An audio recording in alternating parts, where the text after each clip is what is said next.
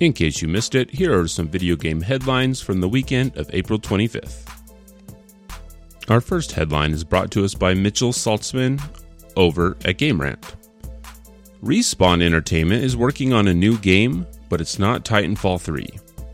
Respawn is looking for people to work on a new video game, and while many would expect that to mean that Titanfall 3 is on the horizon, it turns out that development is starting on a new IP.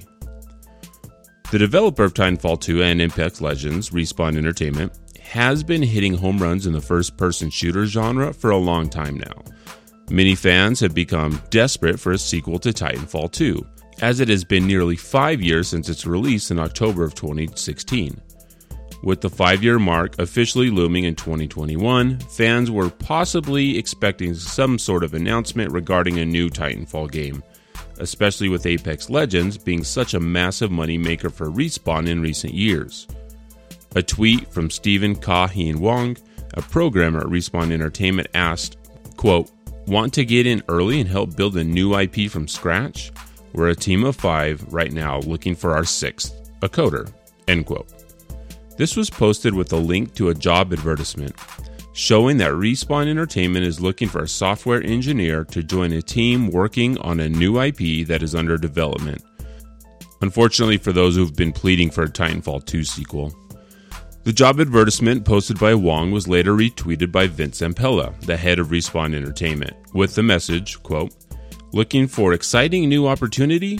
New Respawn project, super exciting stuff, get in early," end quote.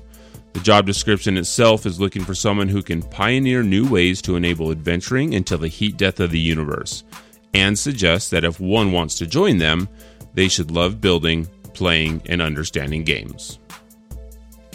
I would be lying if I said that I was not disappointed that they are not working on Titanfall 3. I think Titanfall 2 is one of the most amazing campaigns for a first-person shooter out there. I really enjoyed that game a lot. However, I think I get more excited when studios build new IPs, so we have something to look forward to instead of milking a cow that they might not have ideas for. I think the ideas in Titanfall 2 were pretty impressive for the levels that they came up with, and I would hate for them to be forced to trying to one-up themselves if they're not in a position to do that. So, all right, let's bring on the new IP.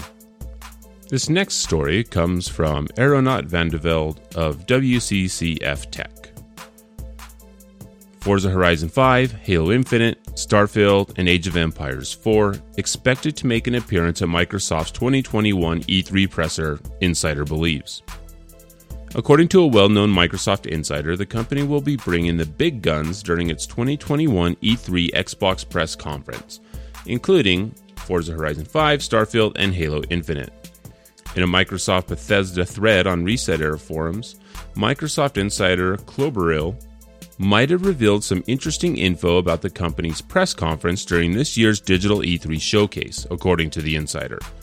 Not only will Halo Infinite and Age of Empires 4 be shown off, but Bethesda's Starfield and the next entry in the Forza Horizon series, Forza Horizon 5, are also said to make their appearance during the event. While these 4 upcoming Xbox titles are expected to be shown off during Microsoft's presser, this doesn't mean that all of these will actually release later this year. Quote, "Add Age of Empires 4, and I'm confident this is their AAA quadruple punch this summer. Independent whether all these 4 actually make a release this year or not," end quote, Kloberil said, while replying to another ResetEra user who mentioned that Halo, Starfield, Forza Horizon 5 trifecta.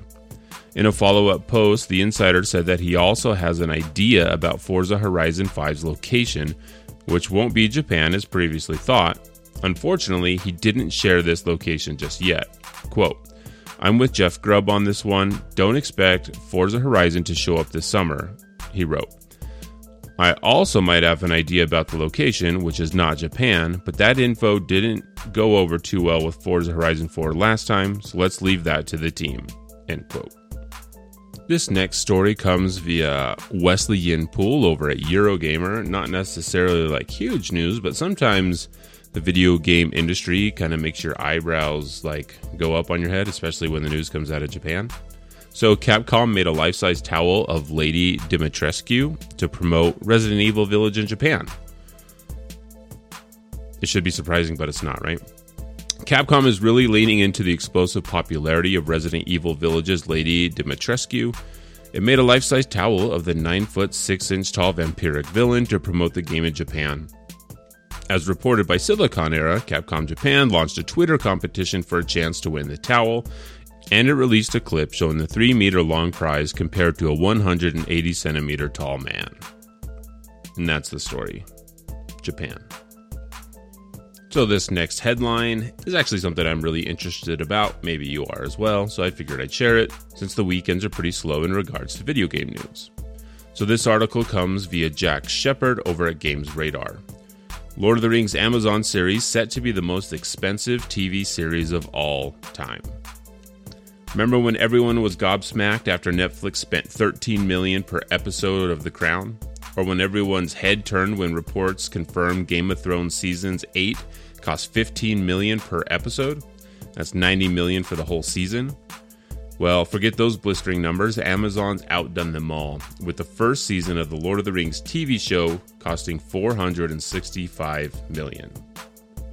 Yep, that's just the first season. Reports previously indicated that Amazon had paid $500 million for 2 seasons, but The Hollywood Reporter has confirmed that the streamer has spent around $450 million on the first season and will receive a hefty tax rebate from New Zealand, where the series is filming. Well over $100 million in tax rebates.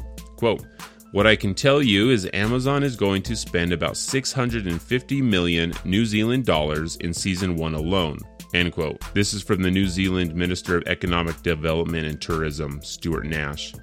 He told this to the Morning Report. Quote, "This is fantastic. It really is. This will be the largest television series ever made." End quote.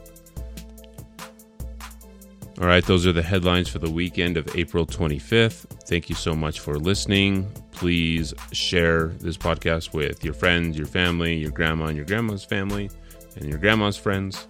You know who they are.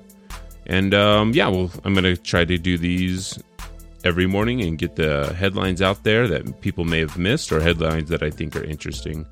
And again, we will have our big Freelancer Codex podcast every Wednesday at 8:30 p.m. Mountain Standard Time. So we'll see you tomorrow morning.